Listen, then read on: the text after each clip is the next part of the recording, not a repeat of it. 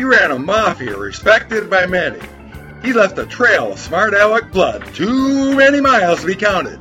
But his house was robbed and his laptop and external hard drive stolen. So relaunching from the ground up, he's a converted, God-fearing new creature with histories to tell with the help of a wormhole. He's the Scrappy Chihuahua!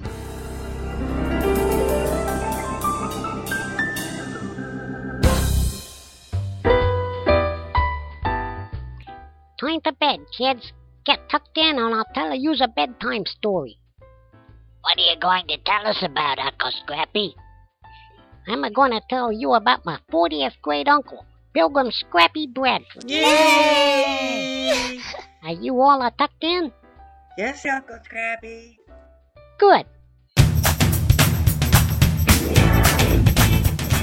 After King Jim decreed to crush any clause to change the Church of England, the All Saints Church in Babworth worshipped every Sunday for 2 more years. The national church leader over the land sympathized with him. He was also a good friend of Willie Brewster. But one day in 1605...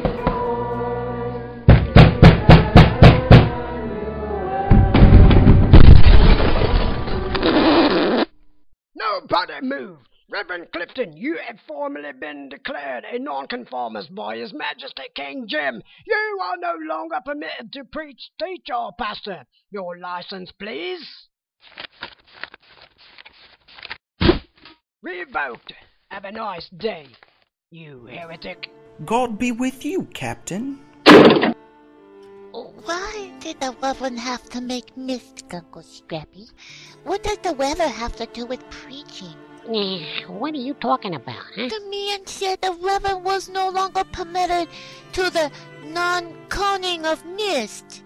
He was a non-conformist. No, Daisy. Non-conformist means a person that didn't want to worship God the way King Jim ordered. What does revoked mean, Uncle Scrappy? It means no good anymore. That's sad. Yeah, it is. That was a terrible thing to do, just to give them poor people a hard time. Now, where were we? Oh, yeah. Brother Rip, we have plenty of room in our home in Scrooby. You're welcome to stay there if you'd like, now that you can't live in the church anymore. Thank you, Brother Willie. Thank you very much. You know, this national church is so corrupt and full of evil. I don't believe we can ever be a part of it. Even though I'm no longer your leader, I do believe we would all be better off if we just completely separated from it. I see no hope in it ever changing to be what God would have it to be. And a few weeks later, in the next year, 1606, that sympathetic archbishop died. The next leader the national church elected to replace him tried to drive the separatists away.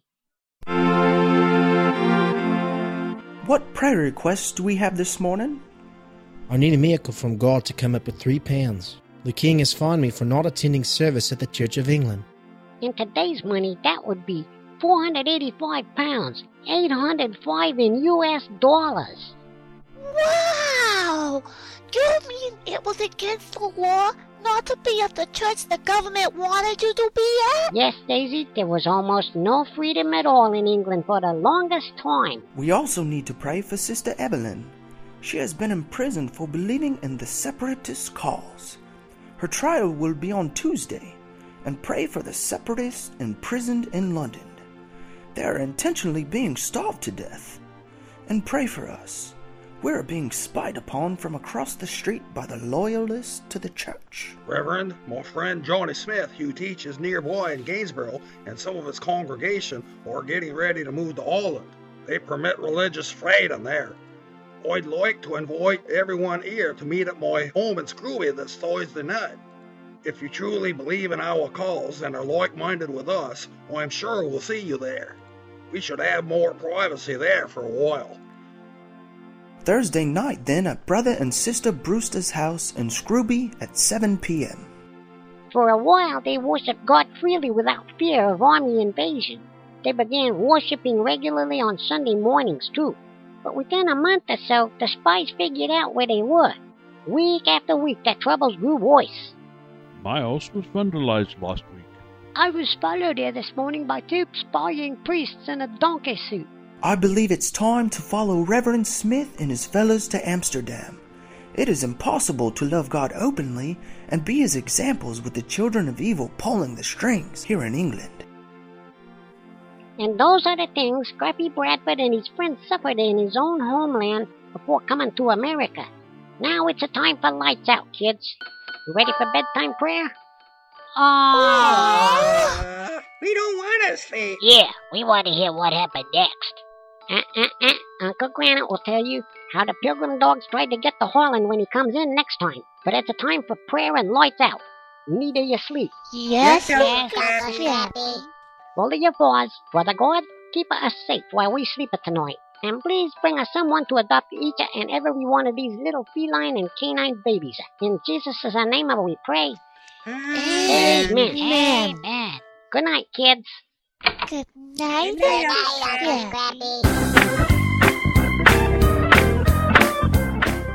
You've been listening to the Scrappy Chihuahua Podcast, produced at the studios in Gollywood, Indiana. The Scrappy Chihuahua Podcast is copyrighted 2014 by Fuzzy Dog Blues Productions. All rights reserved. Unauthorized duplication is strictly prohibited. Any unauthorized reproduction and or sale could result in Vito and Bruno escorting you to Broken Arms Hotel. We hope you enjoyed the show and that you'll tune in again on the Scrappy Chihuahua Podcast.